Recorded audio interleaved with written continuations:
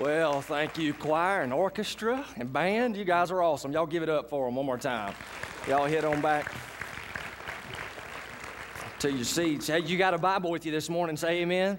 And I invite you to open it with me to Luke's Gospel this morning. And missed you guys last week. We were in Brazil starting a new pastor training school. Had a great time there. I know that a lot of people were praying for us, and we appreciate you doing that.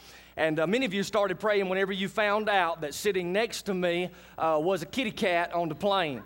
And I appreciate your prayers because I am like deathly allergic to cats. And had I stayed there the whole time, I'd have been licking my palms by the time I was in Brazil. And so anyway, y'all's prayers must have worked because I went and sat in a different seat and closed my eyes and acted like I was asleep. And then next time I opened them up, somebody else was sitting in my seat. So the Lord was good, and I didn't have to be next to that kitty cat. I also got sick one day. Appreciate you praying that day as well. Everybody acts like I was dying. I was just, not feeling that good one day. But appreciate you praying. Sure do. And also, last Sunday, man, I hated missing you guys, but I heard great reviews of how God really worked in the service. And Jason, we appreciate you sharing the word last Sunday and excited about what God has in store in the days ahead through that ministry. So you got a Bible there. I want to talk to you. Luke chapter 9, beginning in verse 37. So stand with me in honor of God's word. Luke 9, verse 37.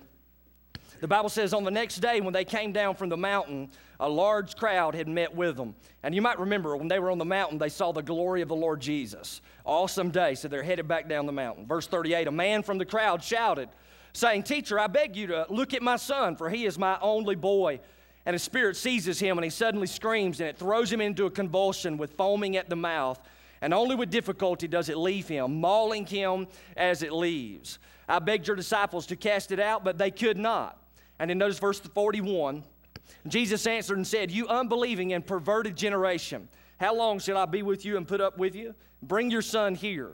And while he was still approaching, the demon slammed him to the ground and threw him into a convulsion.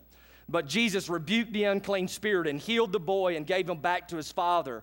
And they were all amazed at the greatness of God. But while everyone was marveling at all that he was doing, he said to his disciples, Let these words sink into your ears, for the Son of Man is going to be delivered into the hands of men. Then note verse 45. But they did not understand this statement, and it was concealed from them so that they would not perceive it. And they were afraid to ask him about this statement. Let's pray together. Father, we've come to hear from heaven, so we pray in Jesus' name that you speak clearly. God, I also ask that by the power of your Holy Spirit, you would use this message to shape us into the disciples that you would have us to be, that we might live in such a way that would honor you and that would glorify you. And Father, we pray, just as Moses did in the Old Testament, that you would show us your glory. Father, thank you that you have reserved your glory for the New Testament church during these days. And I pray in the name of Jesus, we do nothing whatsoever to mess that up.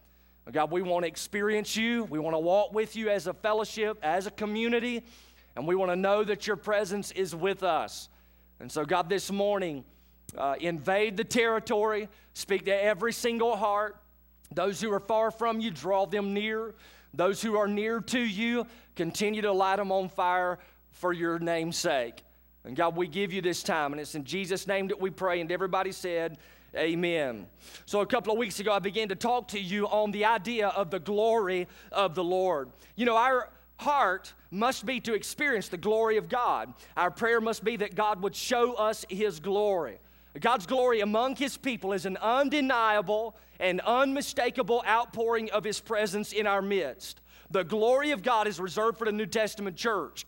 And when the glory of God manifests itself in the context of a fellowship, his people, that is God's people, they will settle for nothing less.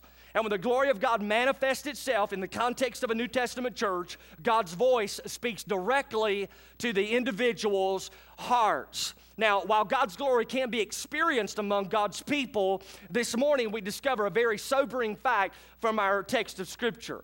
You see, as a fellowship, we can gather together as a congregation and not experience the power of God in our midst. That is, we can just come in here and sing a few songs.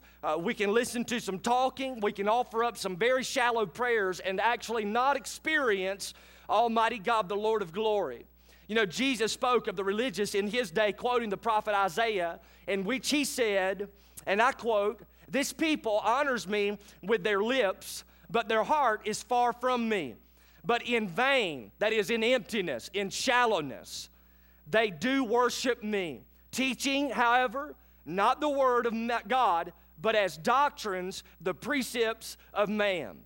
See, what must be is a fellowship in individuals who go beyond lip service to the Lord God. Our hearts must beat passionately for the Son of God, and we must desire more than anything that we would experience God together as a local fellowship. You know, as I studied this text that we're looking at this morning, I am struck by the fact that Jesus wants you and I to actually experience His power at work among us. Jesus' desire for His body, the church, is to experience a single-hearted devotion toward Him. And He made a promise concerning the church in the New Testament. And the promise was that the gates of Hades will not prevail against the church. In fact, the New Testament church had unbelievers who were giving testimony of them in Acts chapter 2, where the Bible says that they were saying this, and I quote, "They are turning the world upside down." Speaking about the New Testament church. You know, too often, I sense the local church is losing ground to the enemy instead of gaining ground on the enemy. Instead of turning the world upside down, many church gatherings look no different than any other social event, which makes me begin to question, why is that? I mean, why is it that some church services are like a PTA meeting? God really was not there.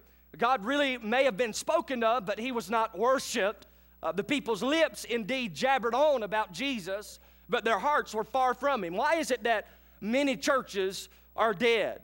If we are promised the glory of God to work in our midst, and if we're promised that the gates of Hades will not prevail against us as a church, and if we are mobilized by Almighty God to impact a dark and dying culture, why are we not blown away every single time we get together to worship the Lord of glory? Why is it that you and I can come to church and we can leave church and there be no change whatsoever in our life? You know, I read a book one time on worship by Ronnie Floyd, and he had a statement in that book that has really shattered me and encouraged me all at the same time. He says, if you have not been changed in a worship service, you have not worshiped in that service.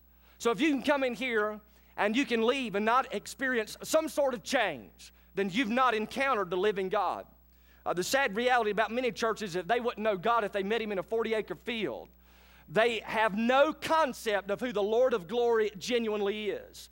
But this morning, I want us to be encouraged and be challenged that we as a fellowship here at Concord Baptist Church might be, listen, overwhelmed by the glory of God working among us. That we might be shocked to see how marvelous and how miraculous the Lord will work in the context of this body of believers. See, I'm a firm believer that God, by His grace, can cause salvation to spring up from the ground. That those individuals that you thought were so far from God, that could never know God, that they were just too far gone. God has a unique ability to reach down to the very bottom of what we might call the barrel and redeem people for eternity. And there are marriages that sometimes we look at and we say there's no hope. Listen, there is hope when they come to the Lord Jesus Christ and meet with Him. God restores those marriages. Those children who are wayward, people are like, well, we're just going to give up on them, may not even pray for them. Man, please. You don't know the power of God. If they will meet with God, you might be shocked to see how the Lord will change the direction of their hearts and lives and radically use them in the days ahead. I don't want to come to church and us not experience the living Lord that we preach of and that we sing about. I do not desire for us to come to church and just blab our faces off about Jesus, but not actually interact with Jesus, not actually meet with Him. Listen, the Bible teaches the Lord Himself desires to be in the context of a worship service. God Himself desires to display His miraculous, almighty power in the midst of a New Testament church. And so you and I must be challenged that we would seek that with all of our hearts, that we would not be some faithless group of people who aren't passionately, genuinely, authentically worshiping the Son of God, who is, by the way, the only Redeemer for humanity. So we've got to come together, man. We've got so much trash going on in the world today, do we not? I don't mean to get off on what's happening in the news, but it's kind of difficult, ain't it?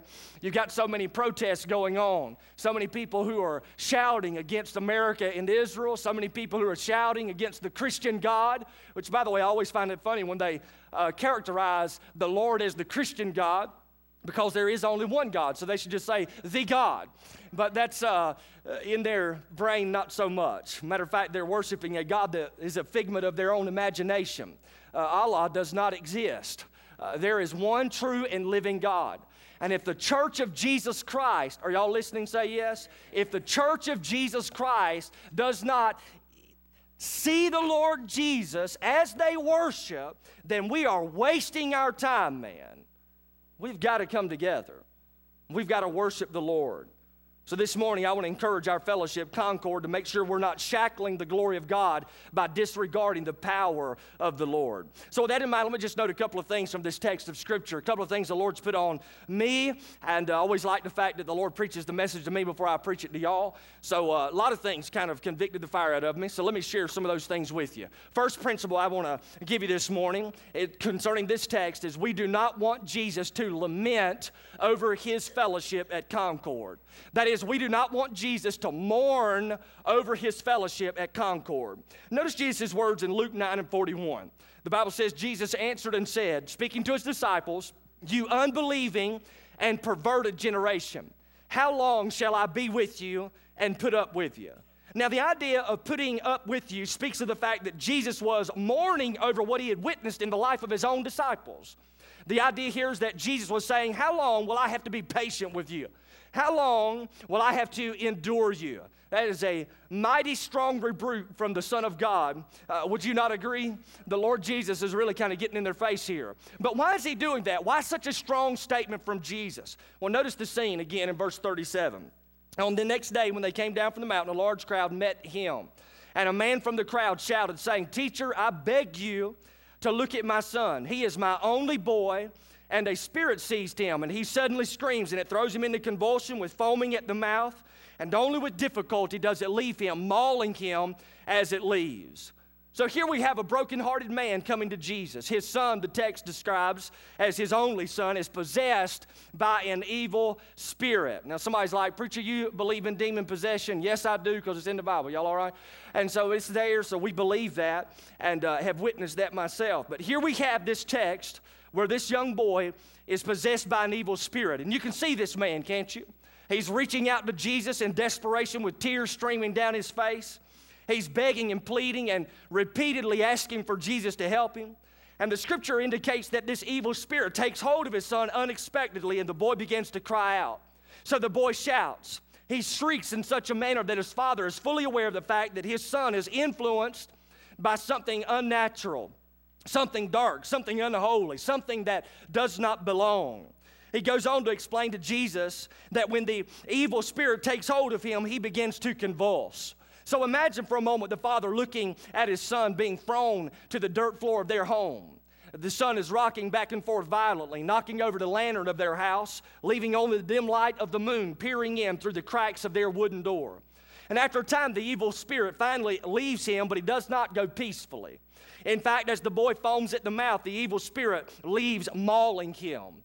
Literally, that means to crush and to shatter. So this boy, after being convulsed upon the floor, is now being crushed and shattered as the evil spirit leaves. So you picture the father running to embrace his son. He's kneeling down beside him. He picks up the lifeless and shattered body of his only boy with tears in his eyes, wiping the sweat from his son's brow. He rocks him now back and forth, still rocked himself by a lack of understanding of what's happening to his son. And then after putting his son to bed, I can imagine the father, the one who can usually fix anything. He stands over in the corner absolutely confused. You can see him there as tears stream down the side of his cheek. And as he has no clue how to help his son, fear attacks his heart as he realizes his inability in this desperate situation. He now is begging the Lord Jesus for help. And ladies and gentlemen, the Bible says that he came up and he shouted, "Teacher." So he's coming and he is hollering at the Lord Jesus Christ. Just a quick little side note for everybody here this morning. You may be here and You have a child who has wavered. They've walked away from the Lord. Maybe they don't have a personal relationship with Jesus Christ. Maybe they've experienced something in their life, and you remember that time when you first shouted out to God, but your shout has begun to dampen. I want to encourage you, based upon this text, that if you were shouting to the Lord, or if you have not yet shouted to the Lord, that you get to shouting. You pray, you cry out to God on behalf of your children. You ask the Lord God Himself to work in the lives of your children, that they might be either redeemed or they might be restored. So there's a challenge here for every single parent to make sure we're praying on behalf of our children, lifting them up to the Lord. And that's what this man is doing. He's shouting at Jesus. But we know also that the man didn't just go to Jesus, but he actually went to the disciples first. In fact, the other 9 disciples who were not privileged to experience the glory of God in Christ on the mountain had seen this Father before. Notice verse 40. The man says, I begged your disciples to cast it out, and they could not. So you can kind of see him there, maybe he points at all the 9 disciples. He's like, I'm coming to you because I asked these guys, and they couldn't do anything. Now, please don't allow that short statement, by the way, to run in one ear and out the other.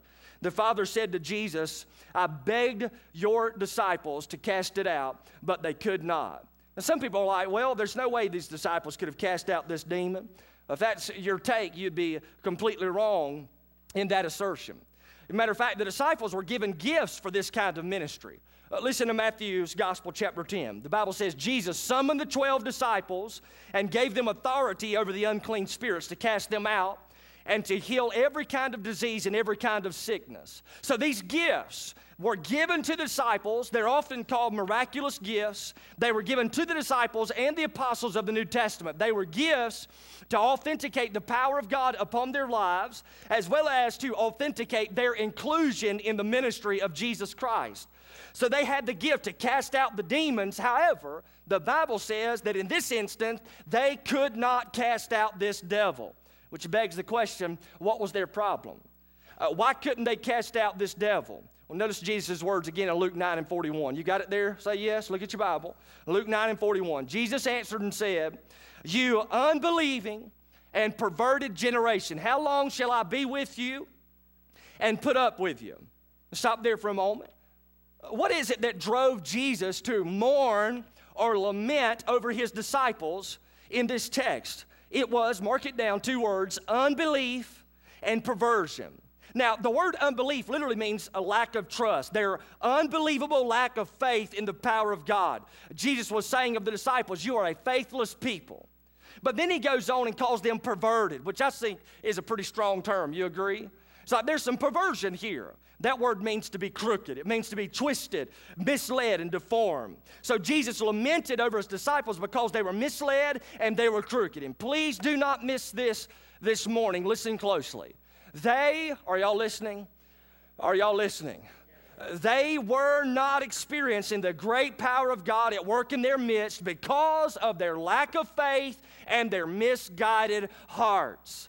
It's interesting that many churches don't have the opportunity to see the glory of God working powerfully in their midst. I'm of the opinion concerning this text that the reason we don't experience more of the miraculous power of Almighty God in our worship is because of our lack of faith and our perverted hearts. So Jesus was like, bring your son to me. Bring him here. Verse 42, while he was still approaching, the demon slammed him to the ground and threw him into a convulsion. But Jesus rebuked the unclean spirit and healed the boy and gave him back to his father. So the demon in this text gave one last throwdown of the boy, but he was stopped dead in his tracks by the Son of God. The Bible says Jesus rebuked the evil spirit. That is, he commanded the devil to leave. Because Jesus has absolute authority over demonic spirits, the demon left, and then Jesus did for the boy what his father nor the disciples could do. The Bible says he healed him. That is, he renewed him, and then he gave him back to his father. Imagine for just a moment the appreciation in the eyes of his father and the joy which flooded his heart as he embraced his renewed son.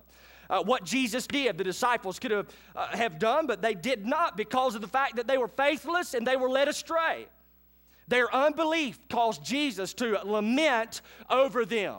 Now, I'm studying this text as I often do whenever I begin to get prepared to preach. I'm working on a text of Scripture and writing some things down, jotting them down on a legal pad. And as I do that, often God begins to speak to my heart concerning things in my own life. And so I remember writing down the question, and I wrote it in my notes here. As I was studying, I was like, well, Lord, Jesus, I'll tell you what, I am praying that you would not look upon my life and lament or mourn over me because of my unbelief or because of my crooked thought patterns. And so as I began to pray that and really seek the Lord, all of a sudden then my prayer changes. Now I'm praying for the church. That's what pastors do. They begin to think about the flock that God has given them charge with. And so I begin to pray for you, and I'm like, Lord Jesus, I pray that you would not ever look down upon Concord and weep at our unbelief. And if we're like the disciples in Luke chapter 9, we run the risk of shackling the work of God in our midst. We will cease to experience the glory of God, His presence manifest among us, if we come in here with faithless hearts and misguided, perverted minds. But the Lord so desires to show up in our midst. He is looking for that church that has a heart that is steadfastly devoted toward Him, so that He can show up and show Himself to be strong in their midst. God so desires to do work among us. Let us not be people who are faithless. And it's amazing. I mean, it's like God's sovereign. He can do whatever He wants to. Y'all agree with that? But what is crazy, as I study the Bible, are y'all listening? I'm studying too. I'm still learning. But as I study the Bible, I'm like, you know what is wild to me is that the Lord works where people are having faith in Him. So somehow or another, our faith, our trust in the Lord creates a scenario where God Himself works mightily. But then as you study the New Testament, you find that where there's a lack of faith, the people miss out on the glorious work of God. In fact, Jesus went into His own hometown, Nazareth, and the Bible declares there concerning Jesus that He could do very few miracles there because of their unbelief. Which always makes me think what it would be like for Jesus if He comes to church at Concord and He walks in. He's like, man, I can't do many miracles here because there's so much unbelief in the pews. So much unbelief in the pulpit. What a stinging indictment to think that because we are faithless, God will choose not to show up and work mightily. Are y'all listening? But as we place our faith in Him, our trust in Him, and we are really devoted to Him, God's like, I'm going to that church. I'm going to preach whether y'all want me to or not. That's why there's a lot of dead churches. Because there's faithless men behind the pulpit. There are faithless people in the pew. And they all get together, and man, they talk about Jesus, they sing about Jesus, but nothing. It's because they're giving lip service. They got it going on, man. They're following their little bulletin. It's like God didn't come. God wasn't in that building. We didn't meet with the Lord. But what is amazing to me, are y'all listening now? I'm just kind of ranting here. But what's amazing to me is that people continue to go weekend after weekend after weekend and not experience God. It's like, why? I don't want to do that, man.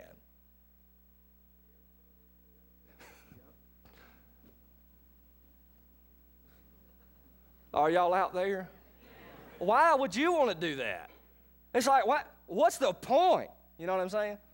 It's like, we went to church today. Did God do anything? I don't even know. What? What'd you go for, man?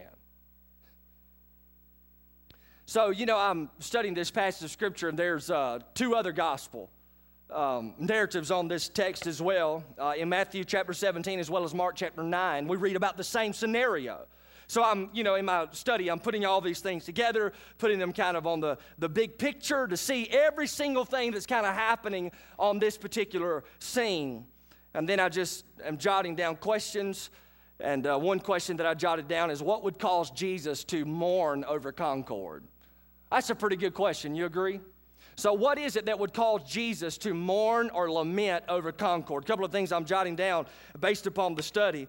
One is Jesus will mourn over us if we're trying to exercise God-given gifts without trusting in the Lord. See, like the disciples of Jesus' day, we've been given gifts to employ in the body of Jesus Christ. But these disciples did not experience the power of God as they sought to exercise their gifts because they were exercising them without trusting in God. And so they were faithless, little faith.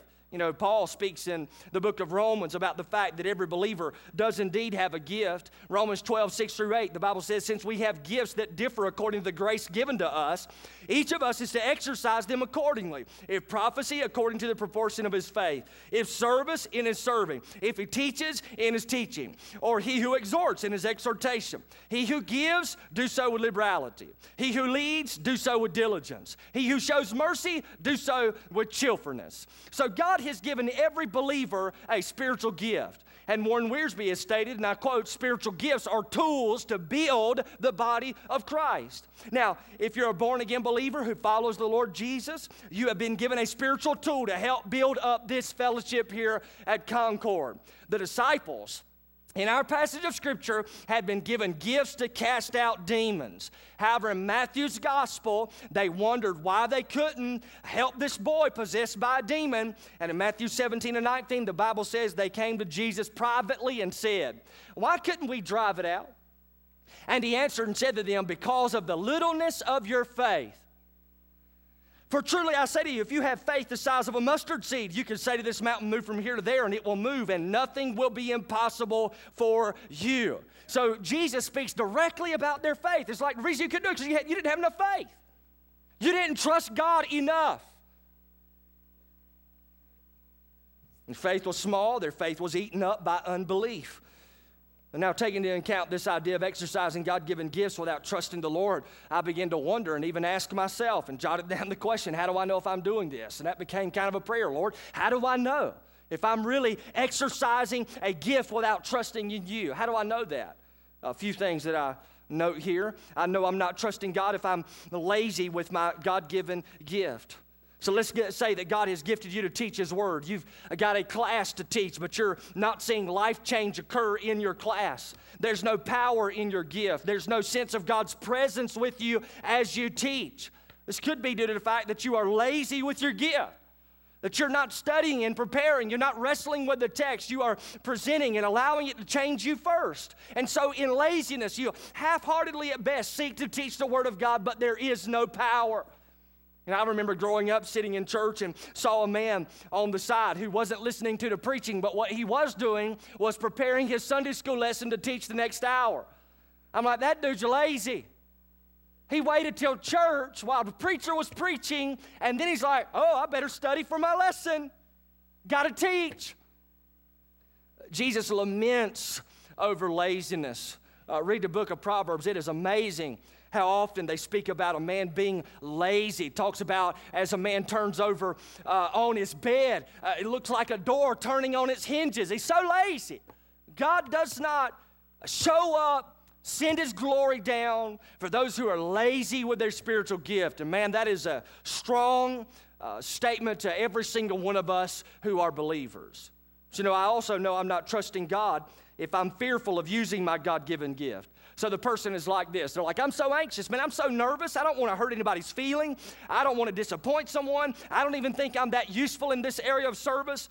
What if I don't do well? What if I can't accomplish the task given to me? What if? Listen, fear paralyzes us from trusting God to use us. And Jesus laments over that kind of attitude. And then I know I'm not trusting God if I am discouraged to use my God-given gift. This is when a person's like, I'm no good, man. I can't be used of God. I tried that one time. I failed. God can use someone else. There's no power from God in that kind of attitude because there's a lack of trust in God. And this is one I deal with personally. I feel like I've grown in this area tremendously, but there were times when I began preaching to start off with. And I'm just going to tell y'all this because I told the first service it ain't in my notes, but it is free. Y'all listening? Say yes.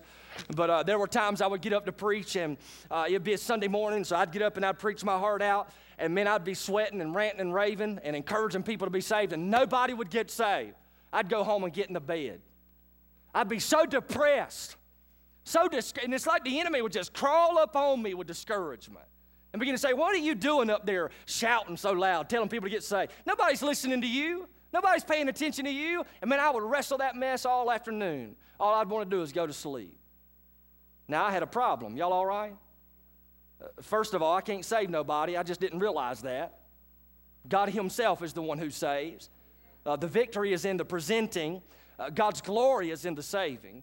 And so we just present it. But man, I was all warped, misled in my thinking. I'm like, nobody got saved because I didn't do a good job. That's all jacked up. Y'all all right? It's backwards, man. And God laments over that. And so I grow in that. I often have to continue to fight discouragement in my life. And it always seems to crawl up on me after I preach. Sometimes it'll crawl up on me while I'm in Sunday school. I just got finished preaching the first service, and I'll go to Sunday school, and it'll crawl up on me. Krista comes in. She'll sit next to me, and that's my wife. She'll be like, how'd it go this morning? I don't know, man. I don't even think anybody paid attention. What? Amen. I don't know what that was. Hey, y'all know them lights are blinking over there, right? Blow them up, brother. If we're going to do it, let's do it right, man. Let them go. I can start doing this little move right here and then blinking lights. That'll look cool. Hey, we have got a whole bunch of new wiring in here, so we're working through some kinks. Thank you, James. Give it up for James as he heads back to his seat. Saves the day. There's another reason I know I'm not trusting God. I know I'm not trusting God if I'm not only discouraged to use my gift, but I know I'm not trusting God if I am self-motivated to use my gift. And God-given gift. Those who are self-motivated to serve within the body are always wanting credit for their service. So they're like, I wish somebody would recognize what I'm doing. I wish someone would say something positive about our ministry. Nobody ever recognizes what I do or acts like they even care about what I do. Self-motivated service does not experience the glory come down. Jesus mourns over that kind of attitude. And hey, if you aren't recognized now for what you're doing within the body of Christ, be joyful. God is keeping a record, and He will heap rewards on you in the end. See, God has gifted you to serve. Therefore, just believe God to use you however He deems necessary. Exercise your God-given gifts within the body, trusting completely in Him to use you, and you will receive power from on high to bring light into the darkness. But the warning from this text to all of us is that we would be on guard for unbelief in our hearts. Scripture states, as I mentioned, the Lord could do no miracles in His own hometown because of their unbelief. I don't know about you, but I would much rather experience the glory of God instead of experiencing His lamenting and His mourning over us. So there's another thing that would cause Jesus to lament over our fellowship, and that is Jesus will mourn or lament over concord if we are trying to exercise God-given gifts without prayer and fasting. In Mark 9, we read where Jesus told His disciples the reason they couldn't cast out this devil was because this kind, quote, this kind cannot be driven out by anything but prayer. So the reason the 9 disciples could not cast out this devil was because they did not pray. This is the perverted mind. This is them being misled in their thinking. They tried to use their God-given gifts while shirking their devotion to God the Father. They were warped. In other words, they tried to do ministry without the Lord. In Matthew's gospel, we see the phrase added prayer and fasting. And could you imagine what it would be like to be involved in ministry, working on behalf of the Lord, but not pray, not be devoted to God? That is all warped. That's perverted in thinking. Could you imagine what it would be like if I sought to preach the word without prayer? Now, I don't want to think what it would be like behind a pulpit without the knowledge of God's presence with me. Man, I want to be kind of like Moses. It's like if I'm going to go up here, you're going to have to go with me. You know, I read this once, and it made me want to seek the Lord's power in preaching. I know this is all kind of personal stuff, but just hang with me here. But listen to this quote here from an article I read. Jonathan Edwards, y'all ever heard of him? Great preacher. When Jonathan Edwards preached from the thought, sinners in the hands of an angry God, a man ran down the aisle and cried, "Mr. Edwards, have mercy." And then others caught hold of the backs of their pews for fear they would plunge into hell. Some caught hold of the pillows in New England church where he preached this great sermon. And what brought this about? The article goes on and says, for 3 days, Jonathan Edwards had not eaten a mouthful of food, and for 3 days he had not closed his eyes in sleep, and over he prayed, Lord, give me New England, Lord, give me New England. And it was said by those present that when he walked up to the pulpit that day, he looked like he had been looking into the face of God, and great conviction fell on the congregation. You know, it's the heart of this pastor, it's the heart of this staff that we not only would be involved in ministry, but man, that we would be involved in ministry, praying and really seeking the Lord, asking Him to move. It's also the heart of this staff to see every member in the body serving the Lord, using their God-given gifts in the power of the Holy Spirit. But this happens only when we strive together in prayer. You know, I'm reading a book currently about prayer, talking about really crying out to the Lord, and the book is kind of unique. It's encouraging believers to cry out to God, and he does a word study on cry out and talks about how it means to shout with a loud voice, to shriek, to moan, to lift up your voice. It means to be loud.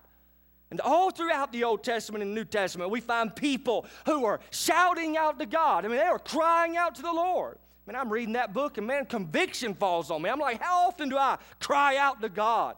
How often am I really? I'm just shouting out to the Lord. And think of only a few times. And then I even get greater conviction on my heart when I begin to think about the churches that we're a part of. How often do the churches get together and cry out to God, lifting up their voices to the Lord? It's like, lift up your voice. We're Baptists, so? That's what's all ridiculous, all right? We lay things aside because we're Baptists. The Bible says you can cry out to God. And what's wild is that many people will not cry out to God because they haven't gotten desperate enough. They're not like this father who's like, I can't do anything. Jesus, I need you. It's where we all need to be. Talking with somebody earlier. The sermons always grow. Y'all all right? Second service. God bless y'all. But talking with somebody after the earlier service, and they're wondering and asking questions about why in the world it seems that God just works so mightily in third world countries. One reason, I believe, is just flat out because they do not have anything else to depend on. But we think we got it going on, man. We can figure it out. We flat miss God because of it. So it's like, cry out to God. We can't get people to lead in silent prayer around here. Y'all listening? It's like, cry out to Him. Yeah, cry out to Him. Without this, we stand to hear the same ringing indictment of Jesus, you unbelieving and perverse generation. How long shall I be with you and put up with you? You ever had, and I had this many times, where my mom or my dad, they'd be looking at me, they'd be like, well, I've had it up to here with you. Y'all ever seen this before? It's always right there too, man, right above the eyebrow, so they can just come down and smack you in the face. But anyway, so it's like, I've had it up to here. And that's pretty much what Jesus is saying. He's like, man, I've had it up to here with you people. And I begin to think, Lord, I pray I don't live in such a way that you look at me and it's like, how long I got to put up with you? Or, man, could you imagine the Lord looking at our church going, how long I got to put up with y'all people? So in closing, just add one quick remark here. Not only do we not want Jesus to lament over our fellowship, but also we don't want God's word to be hidden from us. We don't want God's word to be hidden from us. Y'all agree we actually want to get together and hear from God? After Jesus healed the boy, everyone was amazed at the presence and the greatness of God. However, something else happened in the text as Jesus speaks to his disciples. Look at verse 44. The Bible says, let these words sink into your ears, for the Son of Man is going to be delivered into the hands of men. But notice this next section. But they did not understand this statement. And watch this. And it was concealed from them, so that they would not perceive it. And they were afraid to ask him about the statement. So the truth of what was going to happen to Jesus was concealed from them. Jesus was trying to talk about his crucifixion, but it was hidden from them. And the verb tense in this statement means that the disciples were acted upon by someone else. And the truth of what Jesus was sharing was concealed. It was made secret. It was hidden from them so that, and that's the reason, so that they would not understand it. And I can't help but see this as God the Father's discipline of the disciples for their lack of faith. You know, in Brazil, I had the opportunity to teach through the minor prophets of the Old Testament. Look at me. Don't put your stuff up yet. I ain't done. Look at me. I'm preaching through the prophets of the in the Old Testament. And one old boy's name's Amos. He's a cowboy. I love Amos. He's a cowboy from Judah. And God calls him to leave Judah and go prophesy to Israel. And so that's what he does. He goes and he shouts to Israel and basically talks about how God's fixing to bring the boom down on them. Y'all listening? And then the Bible says this, Amos speaking, he's like, "Thus saith the Lord, I'm about to send a famine to your land. Not a famine of water, not a famine of food, but a famine of my word. People will go to the north, they'll go to the east. They will stumble over one another looking for my word, but they will not find it." Why in the world would God do this to his people? It's because of their unbelief. It's because of their perversion. It is a discipline of God to send a famine of his word. And so here in this text, I am fearful because these individual disciples on this occasion lacked faith in the Lord, and as a result, this word from Christ did not come into their hearts. It'd be a shame for God to send a famine of his word to this fellowship. And I just kind of close it like this, and I just kind of wrote it in my notes. But what fear strikes this preacher's heart when I think that a lack of faith in God could keep his power from working in our midst. But equally, I fear that our lack of faith will keep us from understanding how God can truly use his people at Concord. That is, we are kept from understanding what he's doing in our midst. Let us not be a church that would cause the Lord Jesus to actually lament and mourn over us. You know, as you follow the life and ministry of Jesus through the New Testament, you'll find he runs into people and he's amazed at their faith. So he laments over our lack of faith, but when he shows and sees somebody who's got great faith, he's like, "Check this out. I've not seen anybody like this in all of Israel with such great faith." And that person he's talking about was a Gentile. And so my prayer is that the Lord would look over Concord, this fellowship, and not lament and weep and be like, "How long I got to put up with you people?" But instead, he would look at us and say, "Look at that faith. I haven't seen anything like that in all of Georgia." Amen. And when he sees a place like that, listen, that's when he's like, "I'm going to get down on that church. Glory's coming." That's where it's at. And then we leave and we're like, "What y'all do at church today?" "We met with God." That's what we did. Y'all all right? It'd be much better saying that than saying, "Well, we sang some songs and heard the preacher blab for 30 minutes. Chatted up. I don't know what he's talking about." Hey, just for free, and I didn't say this in first service, look at me eyeball to eyeball. This is huge right here. Some of you have been coming to church and you're like, "I don't ever get anything out of that." Hey, it's probably because God sent a famine of his word to your heart. It's discipline. And he does it. Why in the world would you have a famine of the word sent to you? Because God's trying to put a great desire, a longing in your life that you do not have now. He's like, "I'll take it away from you." Hey, you don't know you're hungry until you ain't got no food. So some of you are like, "I come to church, I don't get nothing out of there, man. I just go in there and sleep."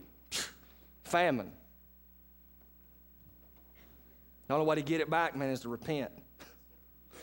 Well, let's pray. Father, your word is heavy this morning.